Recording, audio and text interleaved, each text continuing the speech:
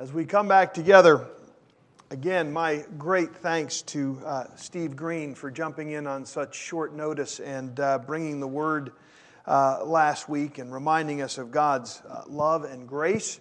It was quite a thing, but I'd like to think I'm on a road to recovery, but again, health being a sliding scale, we'll see. But we have been just starting a study on leadership, on preparation for a leadership class coming up, and Lord willing, adding to our ranks, not just on the session, but in the mercy ministry of the church, in the care for those inside and outside the congregation, through diaconal ministries, and in other areas of ministry in the church. And so trying to lay a little bit of a foundation for a biblical understanding of leadership, built on a basic understanding of who Christ is, of course, but also unpacking the implications of the fall and how that has stressed and stretched our ability to lead and to care for one another well. And so we started, not surprisingly, several weeks ago in Genesis. We started in Genesis chapter 3, and what I laid out initially was where Adam, in his responsibility to care and shepherd his sister in the Lord, Eve, or at that point she hadn't been named, the woman. So the woman was entering into a conversation that was not for her good with the serpent. And we saw in three ways in which Adam failed in a way that Christ regularly does not fail in caring for his sister in the Lord. And the first was that he failed to comfort her in the character and nature of who God is. And so as the serpent in Genesis 3 tried to undermine the goodness of God, did he really act as generously as you say? Can you eat from the fruit of the garden? God is a liar. You shouldn't trust him. He just wants you to stay under him, and so he can stay in charge because he knows that if you eat the fruit, you'll be like him. So God is an untrustworthy person of low character. And what Eve needed at that moment, and what we all need, particularly from our brothers and sisters in Christ, in seasons when we feel the brokenness of this world, when we feel the consequences of our sin, we need comforted in the character and nature of who God is. Because one of the things I'm always tempted to do when I feel poorly, either emotionally or physically, is in some way wonder why God has left me in this pit of despair.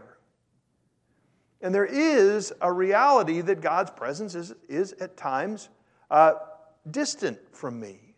But that doesn't change his nature and his character. And part of the way towards my healing and yours is a recognition of who God is. It's why the Psalms are so full of recounting God's faithfulness to his people time and time again. His nature, his character. And so what we need in the body of Christ, what Scripture encourages us, what is such a blessing, is the gift of comfort. The gift of being able to comfort people by pointing them back to the character and nature of God. Our leaders need to be those who comfort us in the character and nature of a loving and kind and generous and just and merciful God. The second was that we need an ability to confront. Adam needed to confront the snake. You really shouldn't call God a liar. And he needed to confront Eve in her engagement in the conversation. We need folks who are willing to engage with us and not just wave at us as we drive off of life's cliffs. To be too nice to confront is really to just be selfish enough not to be concerned enough to get complicated in another's life. There is a reality at points where in our friendships and in our closest relationships, if we don't find opportunity, when we know we need to gently confront with the dangers and the false narratives that a loved one or a friend is telling themselves, we fail in the same way that Adam failed. Eve God didn't say we couldn't touch it. Don't add to it. Why are you adding to it? What's going on with your thought process where you would feel like you needed to add the notion of not even touching? Serpent, how dare you call the creator of the universe small and jealous and petty? We know that Christ regularly confronts even as he comforts. He confronts when our thoughts and our actions run contrary to the character and nature of what it means to be image bearers and children of God. And lastly, we talked about the call. And that is to say, we need leaders and brothers and sisters who not only comfort and not only confront, but are also, call us forward. Call us on to what we're to be about. That conversation with the serpent was over, and Eve and Adam needed to go and do the business of glorifying the garden, of experiencing and being image bearers out in creation. Adam needed to call Eve away from the language of the serpent into the following of their Creator, the God who came and walked with them in the cool of the day. And so we're going to continue, that was a longer opening, to work through these three ideas, that what the character and nature of our leadership needs to be, and what we want to encourage in our own lives, are godly men and women who understand this role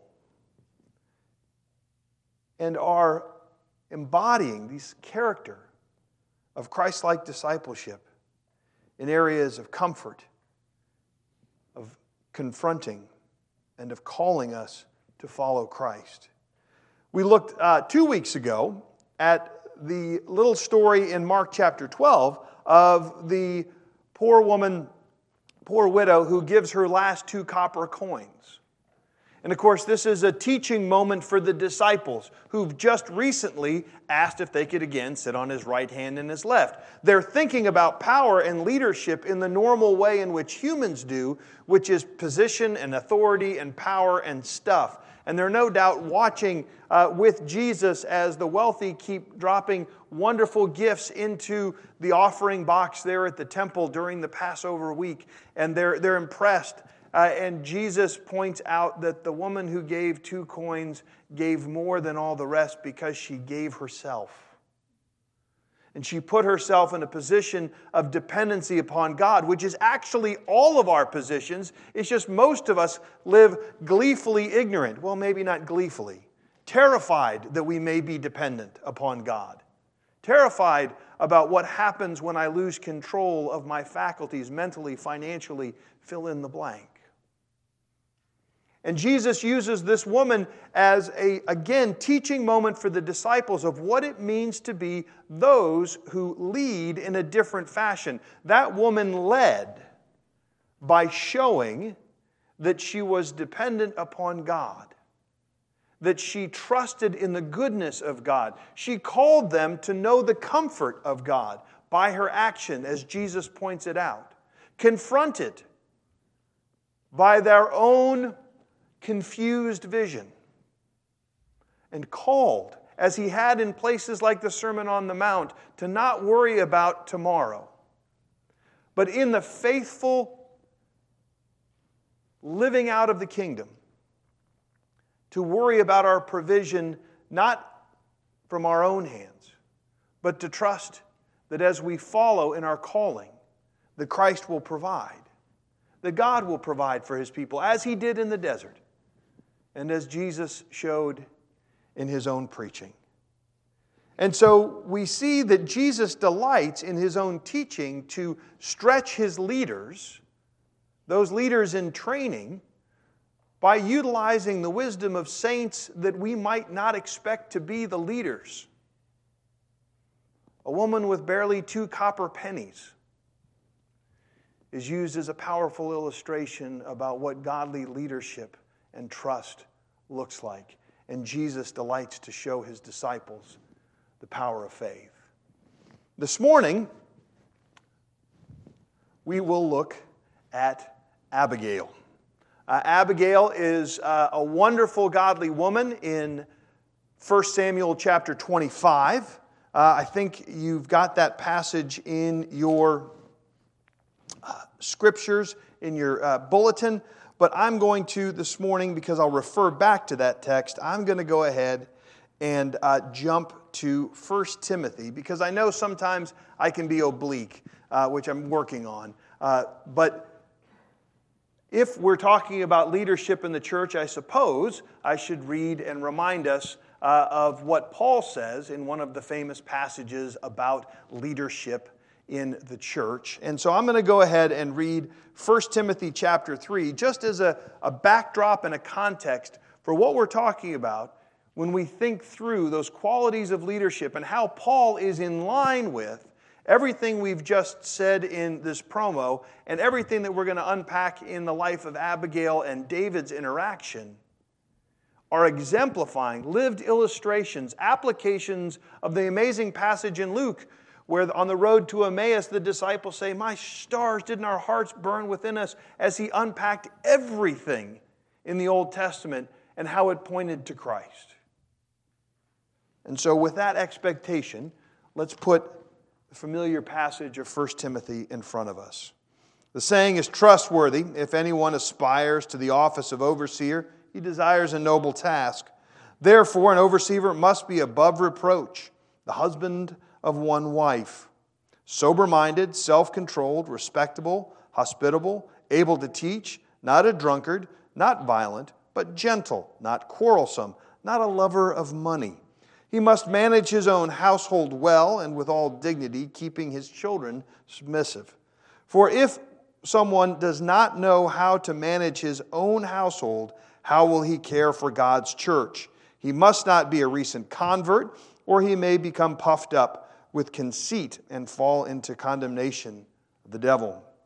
Moreover, he must be well thought of by outsiders, so that he may not fall into disgrace, into the snare of the devil. The grass withers and the flowers fade, but the word of our God stands forever. Please pray with me. Heavenly Father, we ask again that we might rest in your word. We thank you for the power of Isaiah, the comfort of 1 Corinthians. We pray, Lord, that even now as we read parts of your Old Testament and reflect on the character and nature of what it means to be servants and servant leaders in your kingdom, that you might encourage your people. And Lord, whatever is said that is not true or useful for the building up of your people, may those words quickly be forgotten. In Christ's name, amen. So how do you know someone's humble? Maybe sort of, I don't know, so I saw a joke recently about how do you know someone's a vegan? They tell you, right?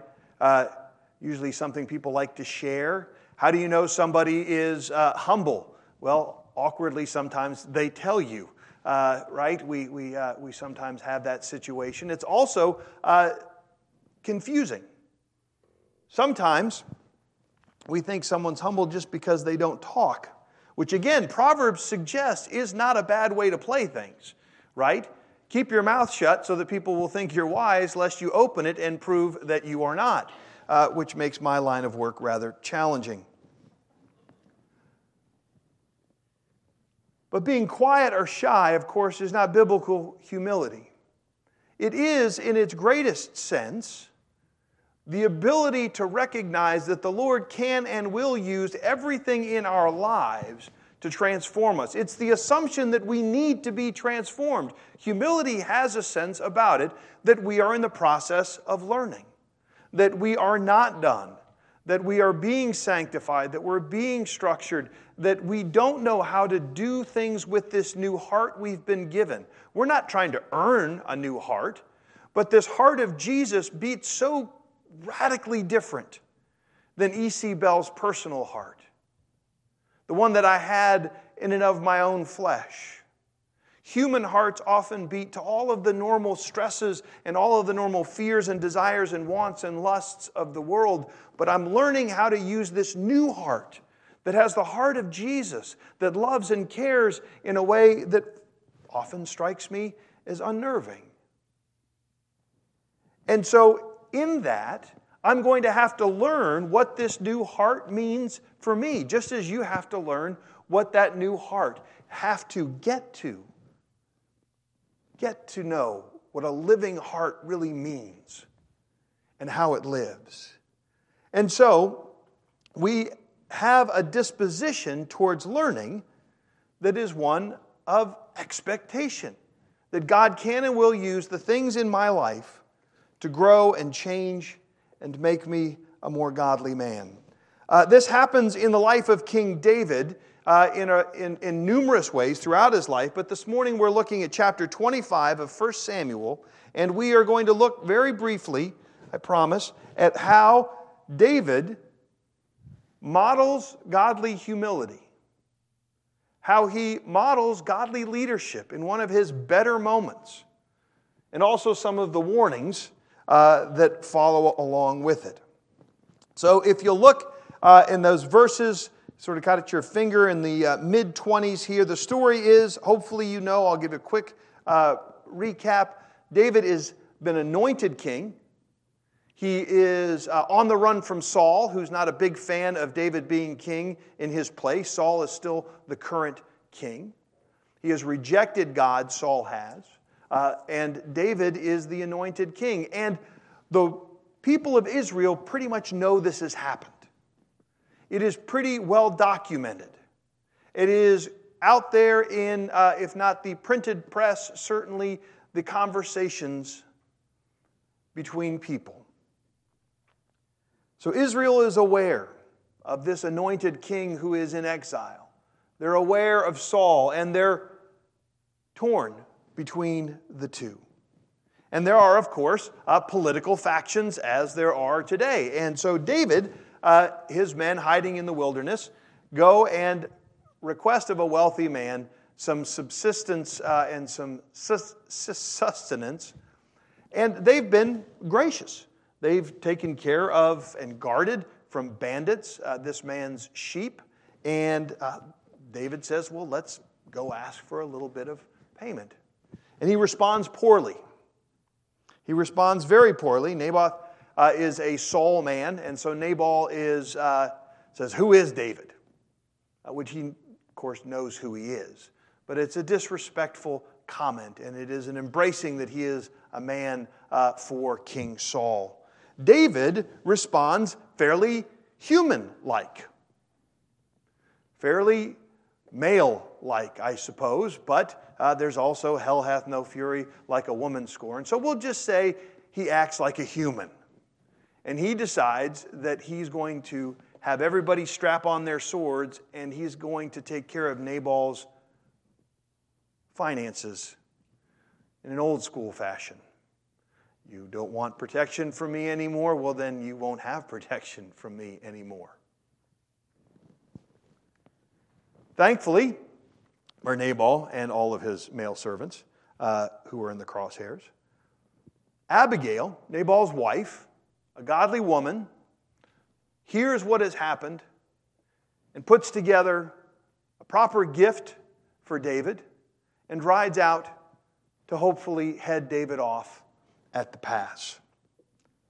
So we pick up the story there. Be looking in our first point about comfort at verses 28 and 29. David's ego gets the best of him, and he is off to see Nabal dealt with.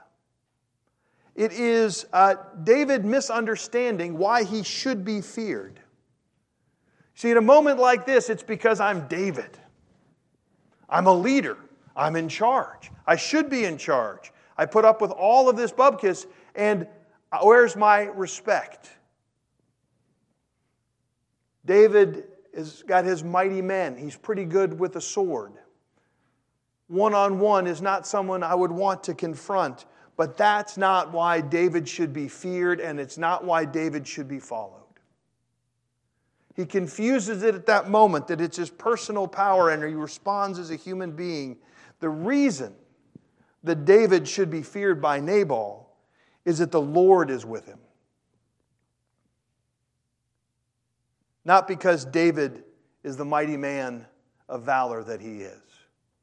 The reason to fear David is because the Lord is with David. That the Lord fights David's battles for him and gives him victory above numbers and does amazing things and has anointed him. Which means Nabal's real beef is not with David, it's with the Lord. And at that moment, that's what David needs to understand. He needs to be comforted with the reality of who God is, which is what Abigail does. If you look at verses 28 and 29, please forgive the trespasses of your servants, for the Lord will certainly make my Lord a sure house. David, don't be offended, but remember that the Lord will establish your house. Here is Abigail, interestingly enough, the first person to counsel David after Samuel's death. The chapter opens with when Samuel died. Abigail becomes the first counselor to David recorded in Scripture. And what she does is remind him of the same things that Samuel says, which is the Lord will establish your house. Let me comfort you and remind you, David, that the Lord will certainly make my Lord a sure house, because my Lord is fighting the battles of the Lord, and evil shall not be found in you so long as you live.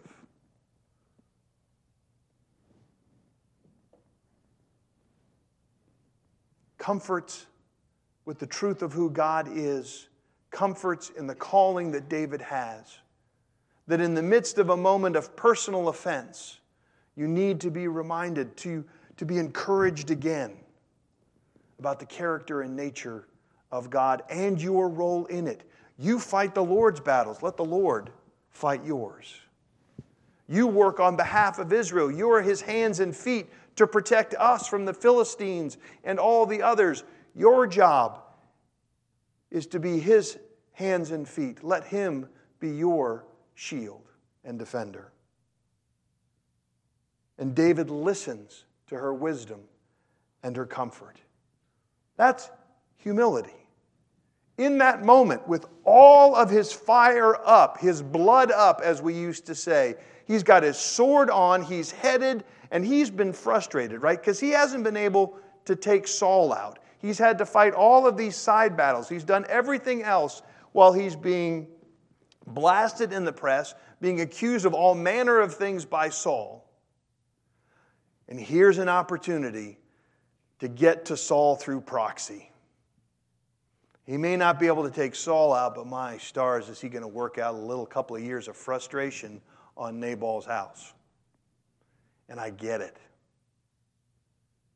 And yet God comes through Abigail, and a real leader listens and is humble enough in that moment to hear, not from the great mighty man Samuel, which he was, but from the wife of a fool who brings the truth of God. We have leaders that will listen to wisdom where God decides to bring it. Second of all, confrontation. David's being foolish. He's shouldn't engage in the same foolishness as Nabal. Verse 13. Oh, come on, fingers.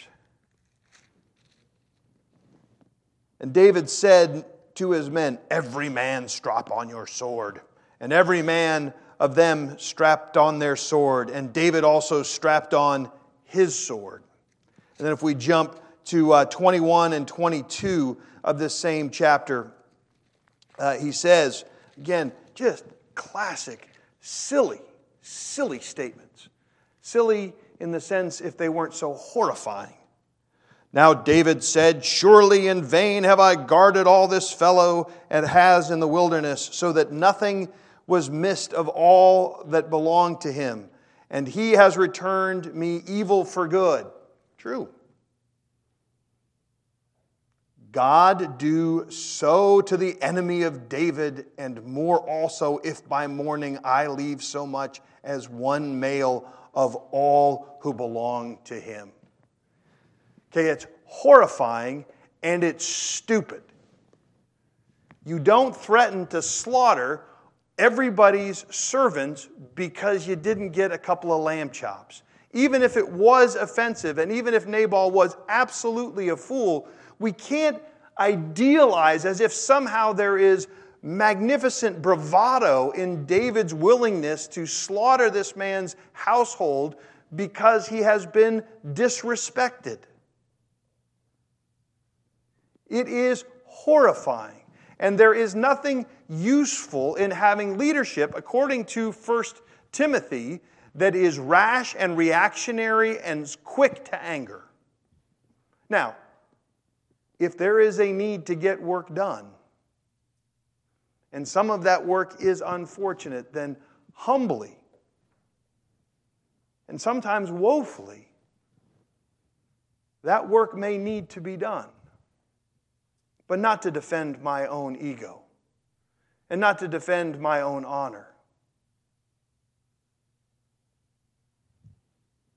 There is a need to confront the foolishness of David. And again, if you think even great godly people, a man after God's own heart, will not act foolishly on given days, you haven't read much of David's story. David's leadership is not based on the fact that he is without sin or without error. But what we do see regularly in David is humility when confronted with his foolishness and his sin. Do your leaders allow themselves to be confronted? Do we look for those not who have the strength to take vengeance, not the strength to win, but the humility to be confronted when even in their moments where they feel like they're saying great Braveheart speeches where everybody's going to follow and we're going to have this great, glorious battle, and the whole premise is fundamentally wrong. That Abigail needs to say, that's the Lord's battle, not yours. Your job is to defend us from evil, not to defend yourself. David responds wisely in 32 and 33 to being confronted. And David said to Abigail, "Blessed be the Lord, the God of Israel, who sent this day to meet me. Blessed be your discretion, and blessed be you who have kept me this day from blood guilt." Now, as he begins to sober up, he realizes this is not the work of the Lord. This was going to be on my hands. My vengeance meted out. Heart not of God, but of anger. And you have stayed me. And from working salvation with my own hands. Because salvation comes from the Lord, which David knows well. Again, Paul is always packed with reflections on the Old Testament. And one should imagine that when he in Ephesians 5 is writing to the little church about how it can live well, and he says to it, live in such a way that you are known throughout your community as those who submit one to another out of reverence for Christ. A passage like David and Abigail provides the foundation by which Paul's expectations of a community that lives differently, of kings who listen to common people, whose wisdom comes in the midst of their anger and breaks the power of sin, and what it means then, before Paul even starts to talk about marriages and workplace relationships and children, he says the very character of the people of God is those who submit one to another out of reverence for Christ. It kept David from doing something foolish. Again, the hope and expectation for Paul is that in a community of mutual submission, we will encourage one another. And at times confront one another before our foolishness comes fully to bloom. Lastly, call. Verse 30. And when the Lord has done to my Lord according to all the good that he has spoken concerning you, and has appointed you prince over Israel. Abigail reminds David of his calling to be prince over Israel and speaks in the positive and in the future. This is what God's going to do. Don't forget what your calling is. The prince over Israel. The prince over God's covenant people. To not be a king like all the other nations. We are currently suffering under Saul. We know what it's like. We got what we deserved. We asked for a king like all the other nations. But David, you've been anointed by the Lord, by Samuel, as a man after God's own heart. Not a king like all the other nations. Not a leader like the world. She calls him to trust in his calling in verses 29 through 31. To do good for the sake of doing good. In what he did in guarding Nabal's sheep in 14 through 16. And to remember, always remember, verse 31 and then in verse 42. And David does. Because as all these things come to pass, and God does defend David, David is wise enough, and again, unfortunate time frame when there were a few too many wives in David's household, certainly feel like he should have stuck with Abigail and just stayed there.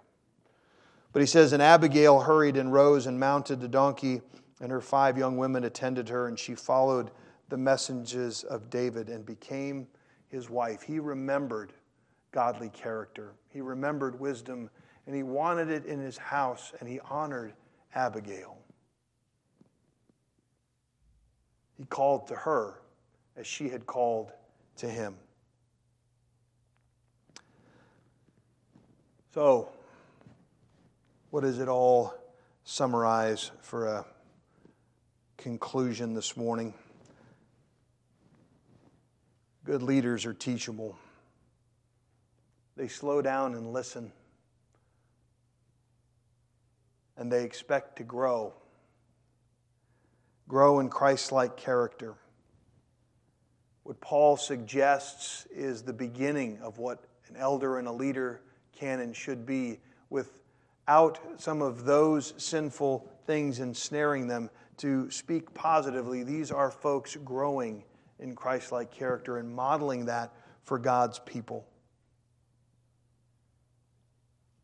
Learning is something that God honors. The humility of being willing to learn even in suffering is, of course, something Christ models.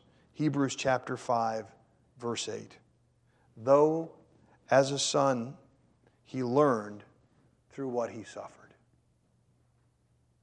It is that calling, that challenge, to be people, whether we are leaders or we are early in our spiritual life, to be those who expect to learn and to grow, and to desire to have people who love us in our marriages and in our friendships, who love us enough to comfort us in the character of who God is. And Jesus was regularly comforted by the Holy Spirit, most poignantly in the garden. Comforted by the Spirit and the character of who God was. We see it in his prayer in John chapter 17. He was one who learned through what he suffered. And as God provides us opportunities to be leaders, to be mutual servants, may he continue to bless and honor us with the opportunity to learn what it is to be men and women whose hearts are like David's, willing to be shaped by God himself. Let's pray. Heavenly Father, we ask that you be merciful to the preaching of your word. We thank you, Lord, that you do not despise learning, that you are gentle and kind and patient. Lord, that you modeled all of this, that you give us the ability to do it by your Holy Spirit, by your word, and by the Spirit in each one here. May we hear each other well. May we love each other well, that you might be lifted and glorified. In Christ's name, amen. The ushers would come forward at this time. We'll take up the tithes and offerings. Again, opportunity for us to give back a portion of what he has generously poured out on us.